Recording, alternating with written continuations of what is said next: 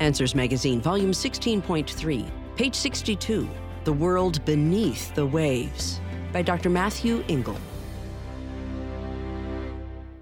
Coral reefs significantly impact our lives on land, but some research suggests these underwater ecosystems are disappearing.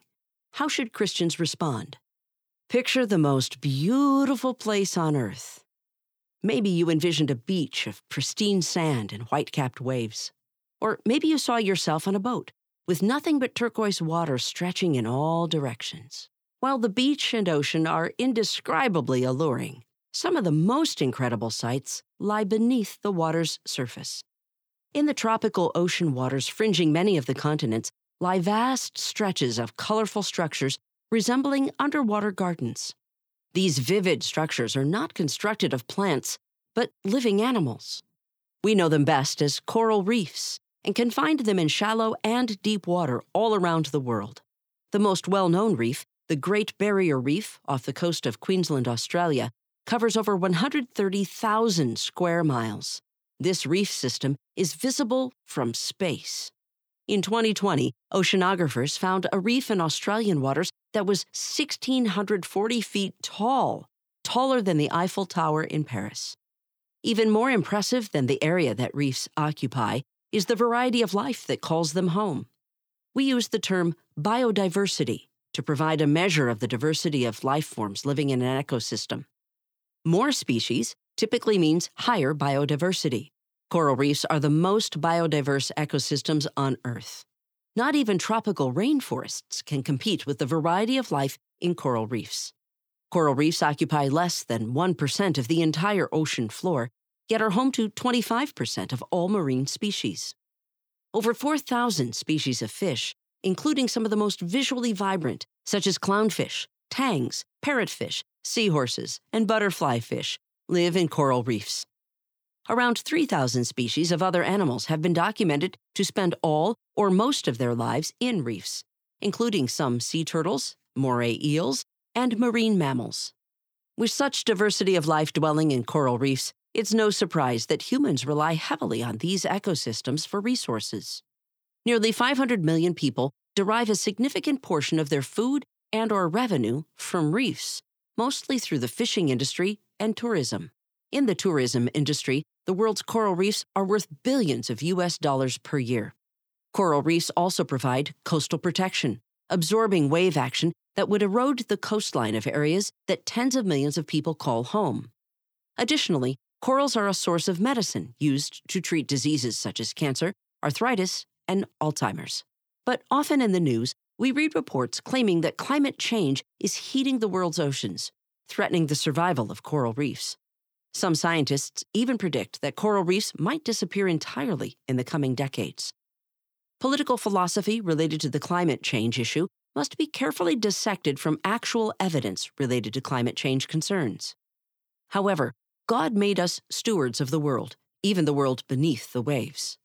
Given the extent to which humans and animals rely on corals, we should educate ourselves on these essential ecosystems and the actual threats to their survival, so we can exercise discernment and steward coral reefs well. What are corals? Many animals, even algae, contribute to the construction of these biological reefs, but no animals play a bigger role than corals. While corals come in many shapes, sizes, and types, stony corals, scleractinians, are the primary organisms responsible for building coral reefs. The individual corals, called polyps, often live in colonies comprised of thousands of organisms. The coral colonies grow in size as the polyps pull calcium from the seawater and use it to build an exoskeleton to recede into. Periodically, the polyps will separate from their skeletons and build another layer on top of the previous one. When a coral polyp dies, its skeleton remains as a scaffold on which other corals can build. Over time, these coral colonies grow into enormous reefs. Corals display one of the best examples of mutualism found anywhere on Earth. Mutualism is a symbiotic relationship between two or more species, where all organisms benefit from their interactions. Corals are mutualistic with single-celled photosynthetic algae, known as zooxanthellae. These tiny creatures live inside coral tissues and pay their rent by making sugars from sunlight and carbon dioxide, giving the coral a nearly limitless supply of food. The zooxanthellae benefit from the protection the coral provide and the materials the coral pull out of the seawater. Mutualistic relationships require a very careful, well-designed balance of give and take, but when disturbed, they can break down.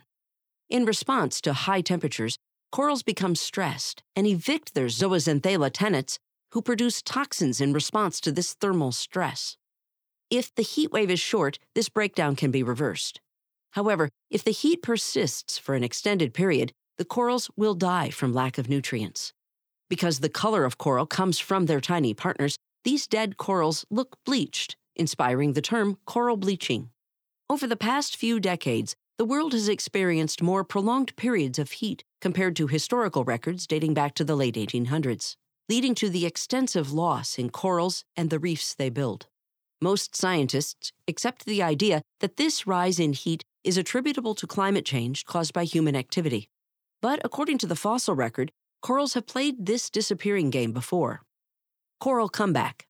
From the fossil record, we infer an interesting story regarding coral reefs. The Great Barrier Reef was one of the first modern reef systems to develop. After studying the coral thickness, some creation scientists believe this reef appeared just 3,700 years ago. This reef and other modern reefs are restricted to a small portion of the Earth's seafloor, but the distribution of reefs has been far more extensive during other periods of Earth history, with large deposits of fossil reefs in Australia and all over the Northern Hemisphere, including the United Kingdom and the Great Lakes region of North America. In fact, hundreds of thousands of visitors to Michigan take home a piece of these fossilized reefs as a souvenir each year, in the form of Petoskey stones. Petoskey stones are pebble-shaped, fossilized coral that have been worn smooth over time. Many species of coral appear all at once in the fossil record, disappear all at once, and reappear in later deposits. 6 entire families of coral disappear from the fossil record during the global flood of Noah's day. Corals reappear in post-flood deposits a couple hundred years after the flood, only to completely disappear from the fossil record. It seems that corals have a history of becoming common enough to leave fossils and then becoming too rare to leave a record. Modern coral reefs may be repeating this cycle.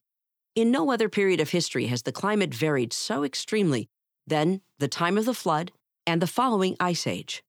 During the flood, Scripture says the fountains of the deep broke open, releasing hot water from inside the earth and causing violent volcanic activity.